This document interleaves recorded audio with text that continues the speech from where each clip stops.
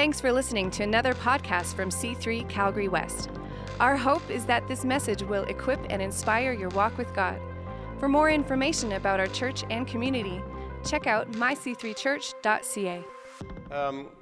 So I just want to mention something very quick. Over the last fall, we announced our Rise and Build campaign, which was a capital campaign for a few things that we needed here at the church. We wanted to expand in some areas, children's area, doing some video streaming, doing some finishing the kitchen, what have you. Every fall, we go through, summer you go through a little bit of a dip often in your giving, and then the fall it turns around. This fall it didn't turn around. It's always done that, and so it was a little bit of a surprise for us. So you haven't heard too much about Rise and Build these last few weeks. If you have made a Rise and Build commitment, we are using the funds that have been given to fulfill the specific areas that we said we were going to do, and then leave a little bit aside until we can, for the kitchen. But what we need to do first is get our church finances completely under control before we start into these other projects. So if you haven't heard too much about it, that's the reason. And so we're going to use the funds that we currently have.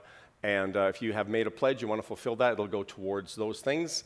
But we have to get our cash flows sorted out. And I just want to thank everybody that gave in their year-end giving, your last days, your end times giving.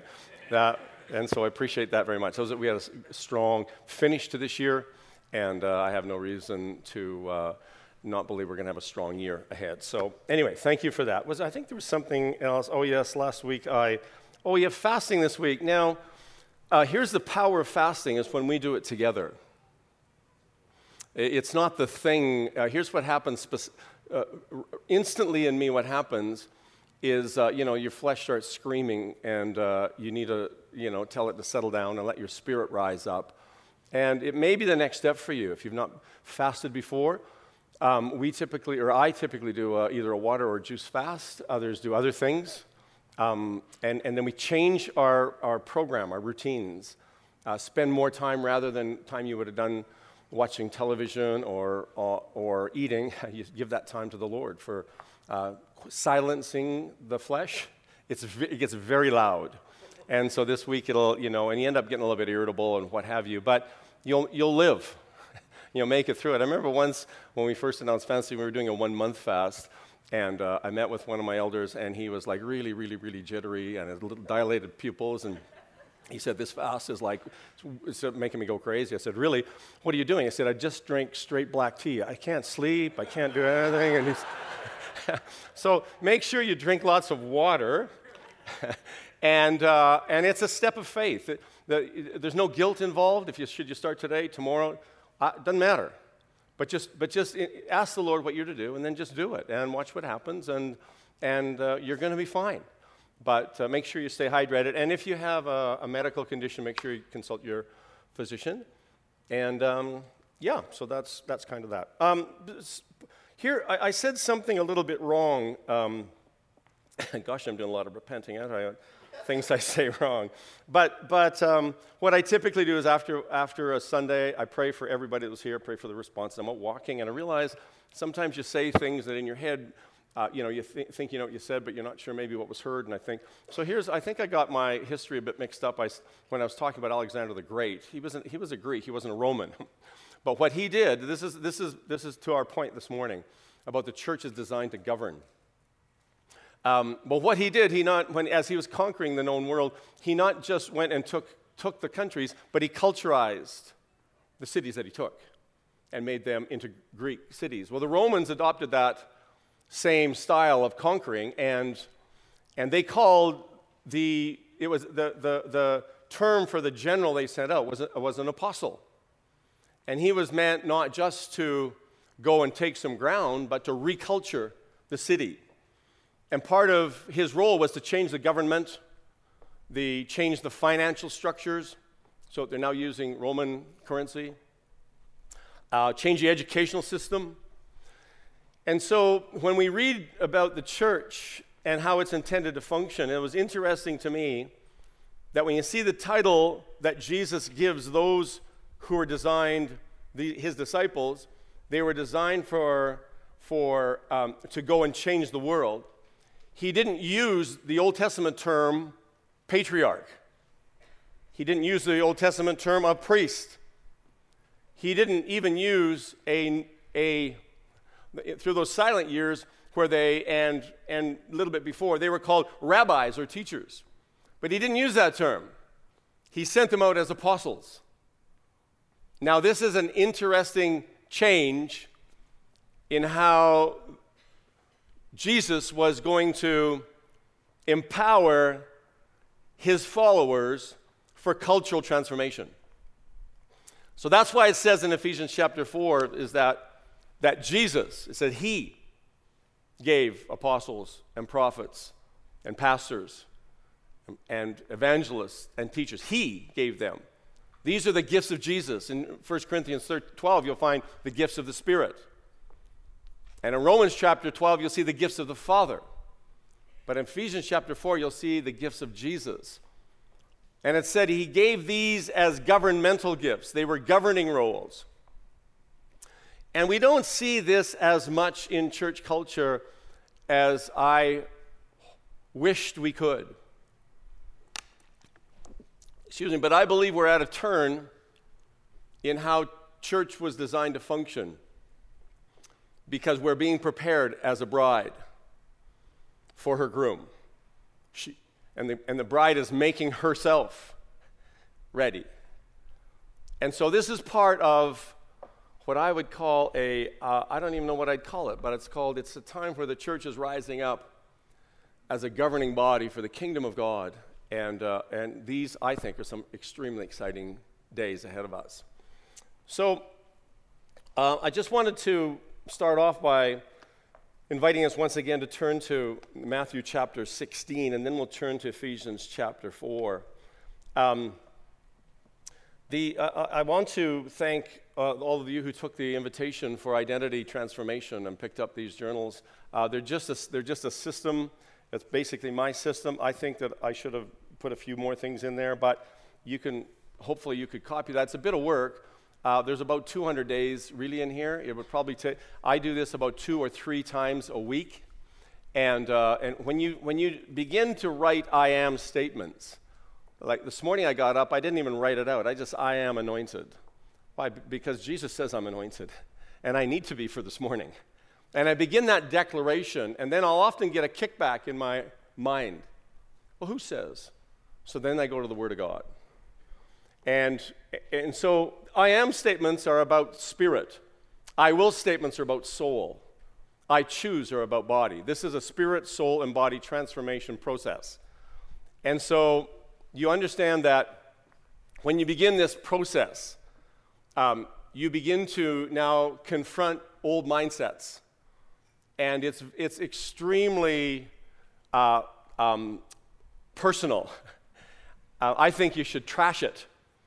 Just write, color, all that stuff. And then I begin the next day either with yesterday or else today.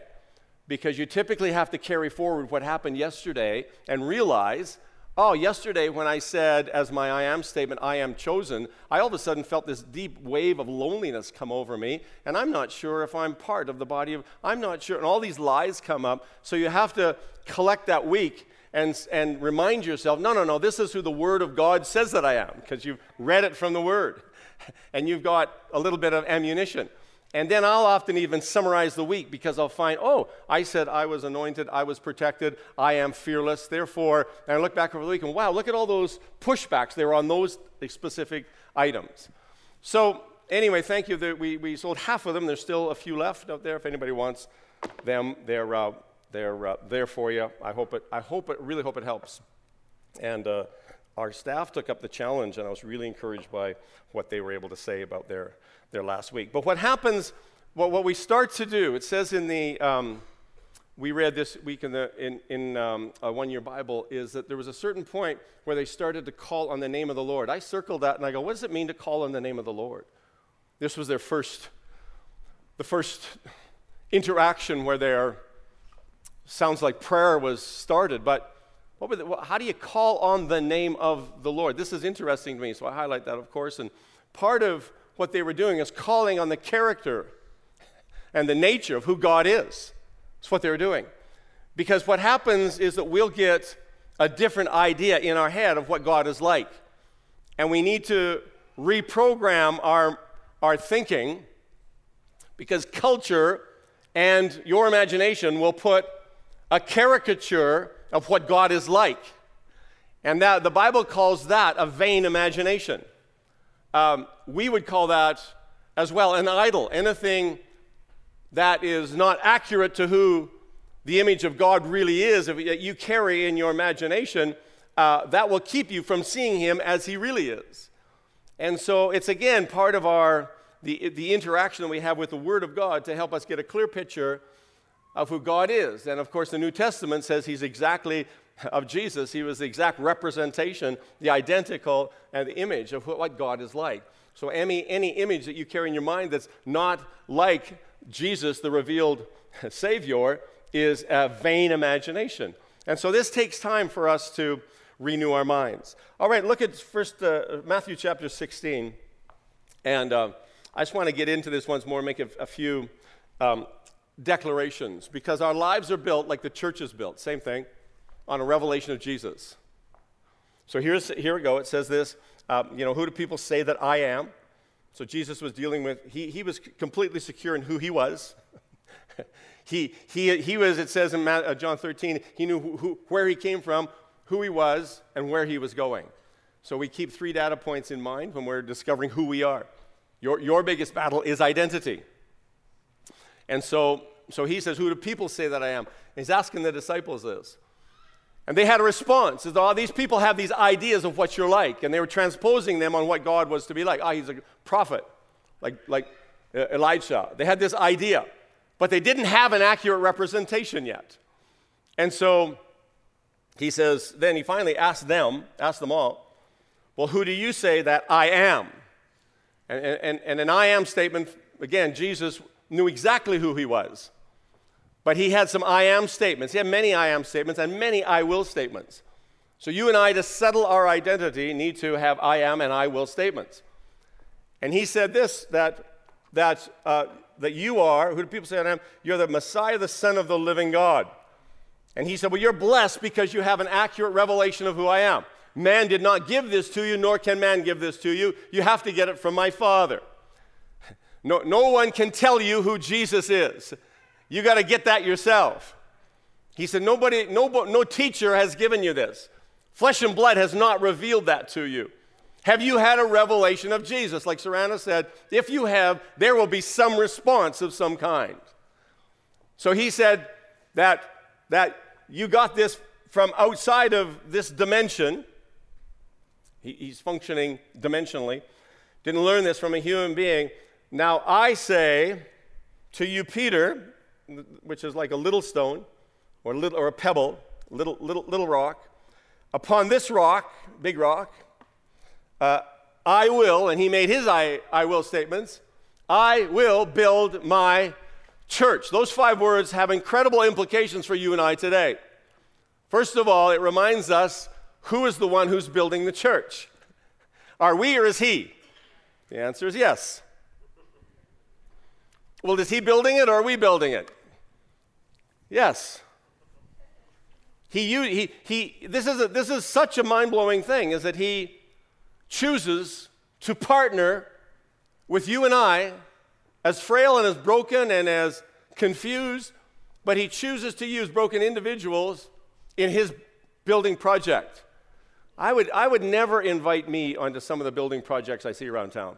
Stopped and talked to a builder yesterday, Trico Homes. He's working away, and I said, it didn't matter what I said, but I was just kind of impressed, and his tool belt was like all wore out and a big 18-volt drill, and I walked away saying, he doesn't want me on his building project. I'd get it all wrong. But he has a building project going on with trained people, and this is what Jesus said. He said, I am actually going to give you, these are his gifts, I'm going to give you some anointed governing leaders, and they are the ones that are going to help equip my people for the work of the ministry so that we all come into unity and we'll no longer be like children, we'll grow up. And this mandate for you and I is massive. So he's got this building project taking place, and he says that I will build my church. Is it possible to build our church? Is it possible to build his church in ways that he doesn't authorize? Totally. I am very humbled by the idea that he chooses to use us in this state in part of his beautiful building of his beautiful church. I have found, as I've observed, that you can build a church on gift. I met very gifted people that build on gift. I have actually seen in the last little while, as part of my message at our Canadian conference, be careful that you're not building your church by marketing. Because you can gather people by marketing, can't you? Pretty easy. Is it possible to build his church our way? And you think it'll succeed? Here's what I've found, is that you can build a certain way that the gates of hell will prevail against. And there's a way of building where the gates of hell cannot prevail against. What he builds based on his revelation, Satan has no power over. Zero power. So if you find opposition, that your life is being blown apart, my suggestion is you relook at the foundations of your life or your business. My suggestion. Because I read in Matthew chapter 7 that a wise man builds a house a certain way. He's talking about building a life. There's so many metaphors in Scripture, isn't there? He says a wise man builds his house upon the rock. What does that mean? Because he says that once he builds it, then storms come against it. He refers to a type of building that when the storms come, or when the gates of hell come, that it actually crashes that life, that business, that church, whatever you're building. And we're all building something. And he says, if you look previous to when he said that, he says that you need to be careful because there's some people who are building on gifts. And he says there's people who are building based on miracles and deliverance. And they said, Lord, isn't this your? He said, away from me, I didn't know you. It's a frightening indictment on leaders. But here's the point. The church was designed to help us grow. And they said, no, I don't want to grow. I'm just going to use my gift. Well, gifts are given to everybody. But fruit is grown. The fruit of the Spirit takes years and years and years, and then you get a crop failure and you got to go start again. I was sure that I had that fruit growing in my vineyard. And so he says, no, you can only specifically tell a tree by the type of fruit that it produces. What does that require for fruit to be produced? I'm talking to fruit growers here. Fruit is the end of a growth season. It's not at the beginning. That's why Jesus said, don't despise the days of small beginnings. Seeds look powerless, but if they're put in the right soil, they'll create an orchard. And if they're tended, and if they're allowed to grow and be pruned, who likes being pruned? Don't put up your hands. Nobody likes being pruned unless you've got a vision for fruit and for harvest. You need to go through an entire season before you produce fruit. I like to say a lot about this, but I have a few other points. What happens when people plant themselves in a church? They're so happy about springtime. We're so happy to be here. We love the worship. We love the word. A season is coming where we're going to have to weed and prune. And Jesus says it's impossible for offenses not to come. You will get kicked out of the call of God with an offense faster than you can say, Oprah Winfrey. It'll happen. My question is, when you're going through that growth phase, how are you going to handle it? Because it's impossible for you not to hang out here and not get offended. You may be offended that I'm saying you could be offended. I'm just giving you a heads up. It's coming. It's just a growing season. And God says, leave the wheat, let the weeds grow with the wheat. You're going to mess with the process. And so, just to multiply the metaphors, we go through these seasons. Here's another thing we'll go through is a season of this happens. I'm talking about church. I'm also talking about life. I'm also talking about marriage. You'll go through a season where your expectations aren't being met. How will you deal with that? You could get bitter, like many people do, or else you could choose to be refined and surrender and say, Lord, what's going on in me? What's it like to be married to me? Do you know what it's like to lead you as sheep? Perfect. It's just perfect. I'd be a fool to say anything else, wouldn't I? This whole process, though, because church is designed for growth. And somehow I have to be those healing hands and heart of Jesus, and at the same time smack you beside the head and say, grow up. What a dance. I got to invite you, hey, give some of that precious money so that God can get involved in your finances. Hey, church, you shouldn't talk about money and whatever. I know. I've been through the whole cycle over and over and over again. And my leader often pushes me too far. But the fact is, I got to grow. And so this process in life, you just got to learn to work with the seasons. There's always going to be seasons. And fruit is a result of successfully going through all of the seasons. And Psalm chapter 1 says, if you do this right, if you're planted by a river of water, you'll bear fruit in every season. You can even bear fruit in seasons of pruning, seasons of dryness. Your roots go down deeper. You can even bear fruit. Okay, so there's the introduction to that. I just got to move on a bit here. The revelation of church is a revelation of family. Because we are first a family. We're instructed to pray, our Father. We're not alone. It's not my Father. It's our Father. It's not my priest, not my prophet, not my teacher. He says, here's how I'd like you to pray, our Father, together, corporately. We are part of something bigger than ourselves.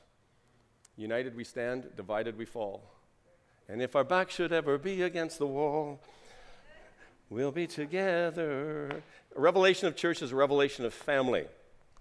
And I want to over-communicate that because I feel like we forget that we are part of something collectively we're designed, this is by design. And here's what I can tell you right now for sure, is your image of your earthly father will affect how you see your heavenly Father. Y'all know that.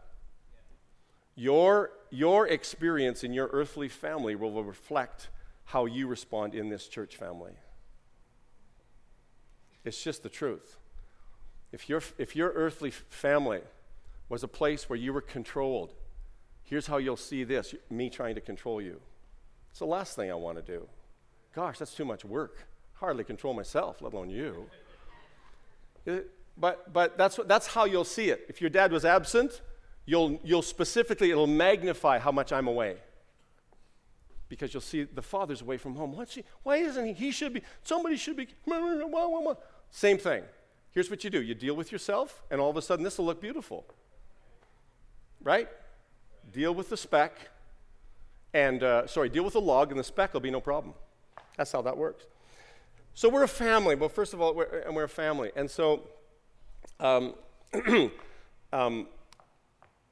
tell you the thing that happens in a family, and don't think this is taking it too far. I'm taking it just far enough. This isn't beyond meat. It's not beyond meat. In your home of origin, in order for things to go well with you, you needed to honor the mother and father. Is that right? Ephesians chapter 5, that's what it says. Not so it goes well with them, not because they're honorable, but so it'll go well with you. That's because you have control of your life. I don't care what kind of home you came out of. You can control your attitude. You can control your life. You've got control of your life. Jesus gave you control of your life. He gave us governmental authority when he gave us keys. We can bind and we can loose. That's what we can do. And so what happens is when we learn to honor, so it didn't happen in the home. Here's what will come up when you're in church. The ability to honor or dishonor. That will surface. If it hasn't already, I'm sure it has. So what are you going to do with that so it goes well with you? It's not going to change me. See, when you change your theology, it doesn't change God. It changes you. He's unchangeable. But here's a real disappointment for me. I'm actually very disturbed with the level of dishonor to church leaders on social media. Unbelievable. I follow Bill Johnson, and he likes to hunt. And all these people have opinions about he shouldn't be hunting. And so he just says very politely, I always like it when he says this, well, just don't follow me. But don't come and discredit me. This is my life. You have yours. I don't go on there and tell you what a schmuck you are. Like, it's the levels of dishonor, the cowardly approach to leaders all over. We're to honor our governmental leaders as well, so it goes well with us. And the level of dishonor that I hear on social media, because you can sit behind there and type out your opinion like a little coward rather than coming face to face and, well, here's my invitation. Deal with your heart and grow up and learn. Do you have someone in your life to honor? Good, that means you're part of a family. It'll go well with you, biblically, if you can carry your heart right towards an authority in your life. I hear when there's quiet in the church that people are thinking. That's what I get told. Okay. The term that Jesus uses is ekklesia. And in classical Greek, it was a governmental term. And you all knew that. I shared that last week a little bit. The thing about, I think I just want to move along. I think I've said a whole bunch of stuff, but I want to just move into Ephesians chapter. I'm going to read from chapter 2 first, where it says, in chapter 2, verse 19, it says, you are all members of God's family, like it or not. When we come to faith in Christ, you become part of a family. How are you doing in that family?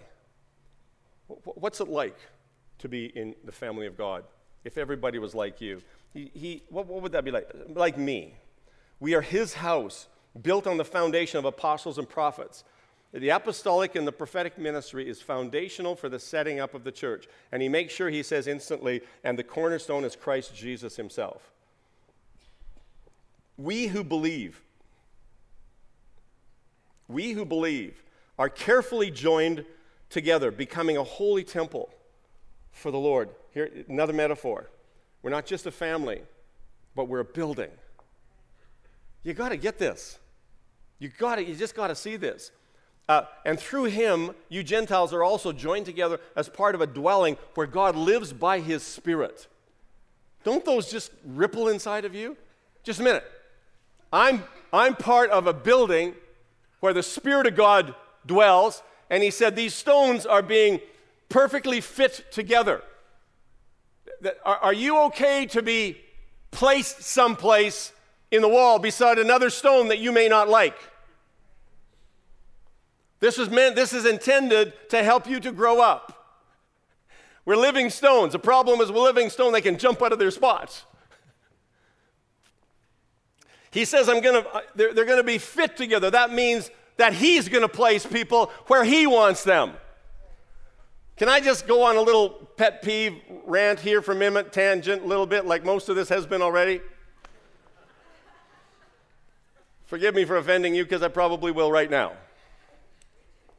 Anybody heard of the term church shopping? Good grief. If you're church shopping this morning, just know you're loved. Kumbaya. But my Bible, here's my question. If he is putting the body together, then what just happened there? Sorry, Jesus, did I say something wrong? No, but if he's putting the body together, then your question can't be, where do I want to go? It's where does he want me? And if you're leaving a church, you need to, if he's placed you there, then you need to say, Lord, are you moving me? Because if not, you stay until the process of development gets finished. There was a time when our kids had to go. I started telling them when they were 12, you're leaving at 17. I just wanted them to know there's going to come a time where you're going to have to go. And there's some that had to stay till they were 34. I was joking. But you know, there's a time for our kids to grow. And there's a time. When their development in this environment is done, then they need to move on. And so what do we do as parents? Same thing that should happen in a church. You're right. Your season of development, we've taken you as far as you can go. Let me lay my hands on you and bless you, and you'll go out with joy. You'll be led forth with peace, and the mountains and the hills will break forth before you. This will continue your growth cycle. So when someone comes here and they say, oh, we're just church shopping, I say, oh, has God released you from your last church? If not, go back, because we're just going to go through the same cycle again, once more around that mountain. If he's released you, then good. Then let me call your pastor and see how you did. See if you left on good terms. Well, shouldn't we do that? And then we'll welcome you here, and we'll welcome you at this level, and then you can grow from there. Otherwise, you've got to start right back at the beginning again. Because I can't promote anyone who's not proven.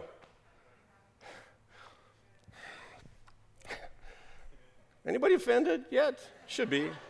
Could be. Last good rant. He says in the end of chapter 4 here, and I'll wrap up. He gave these gifts to the church. Jesus, apostles, prophets, pastors, teachers. Their responsibility is to equip the people to do his work and build up the church. That's my job, is to equip you to do the work of the ministry.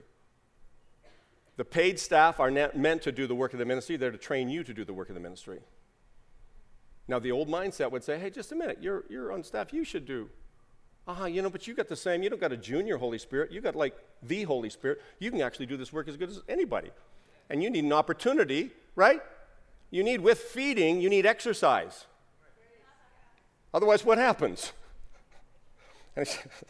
Their responsibility is to equip God's people to do his work and build up his church, the body of Christ, until we all come into the unity of our faith and the knowledge of God's Son, that we will be mature and full grown in the Lord, measuring up to the full stature of Christ. And we'll be no longer like children. That's the goal. No longer like forever changing their minds about what we believe, what someone has said, or what they didn't say. No, because you're all together, and someone is able to correct you when you're being naughty. Because someone's cleverly lied to you and made that lie sound like the truth. Instead, we will hold to the truth in love, becoming more and more in every way like Christ, who is the head of his body, the church, and under his direction, where was I reading? The whole body is fitted together perfectly. Are you okay to be fitted? Can you take an instruction? Together, as each part does its own special work, it helps the other parts, because you got special work to do that I can't do.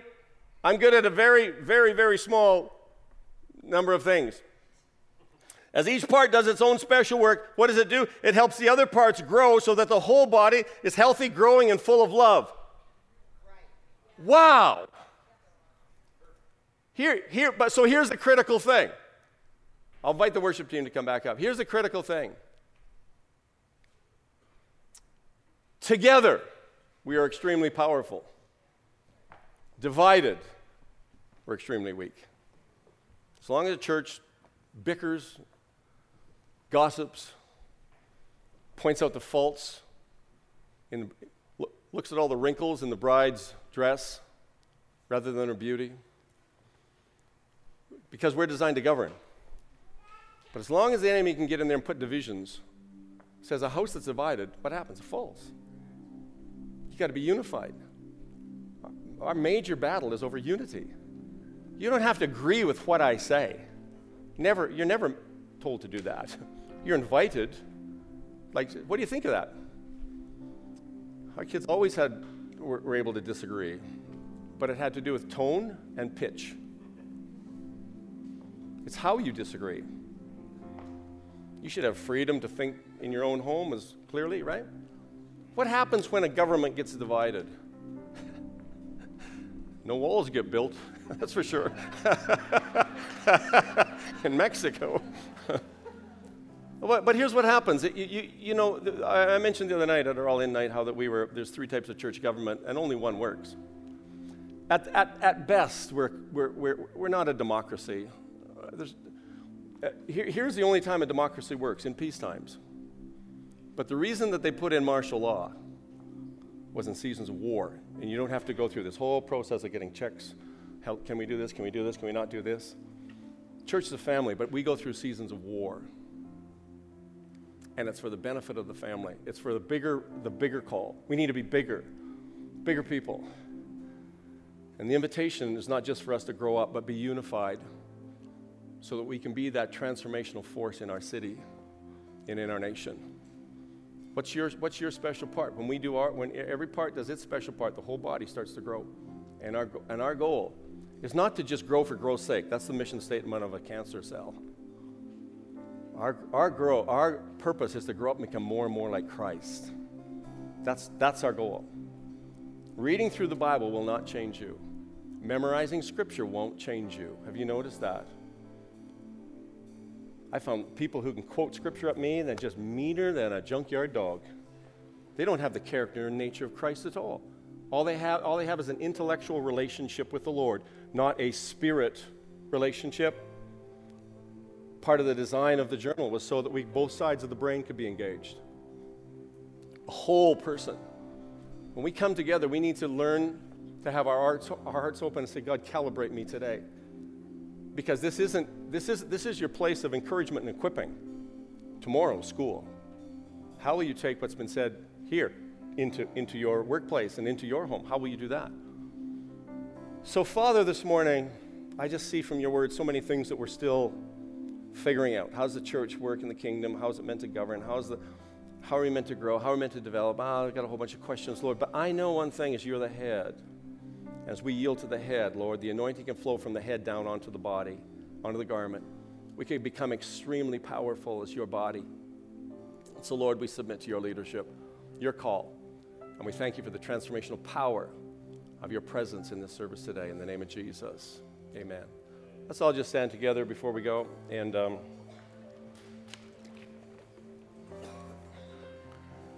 I like it when people take notes. But it's really more important that you catch my heart than you hear what's said. You know what's behind what's said. That's what's really important. I feel a particular burden this morning for families. Families where there's dysfunction and disagreement, division.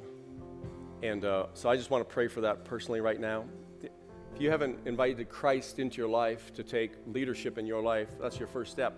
I'd invite you to come this morning. We have a prayer team that's here to help pray with you and be part of that journey. That's the first step of a whole walk with God. That's just the first step. If you're here this morning and you feel there's been some tension in your family and maybe in your own home, I personally feel that this morning I need to pray for that. So just take a moment, position yourself to receive today. Father, I think that you are the one, this idea of family, it's your idea. Thanks for listening. Be sure to subscribe to our podcast and check out our website at myc3church.ca. See you next week.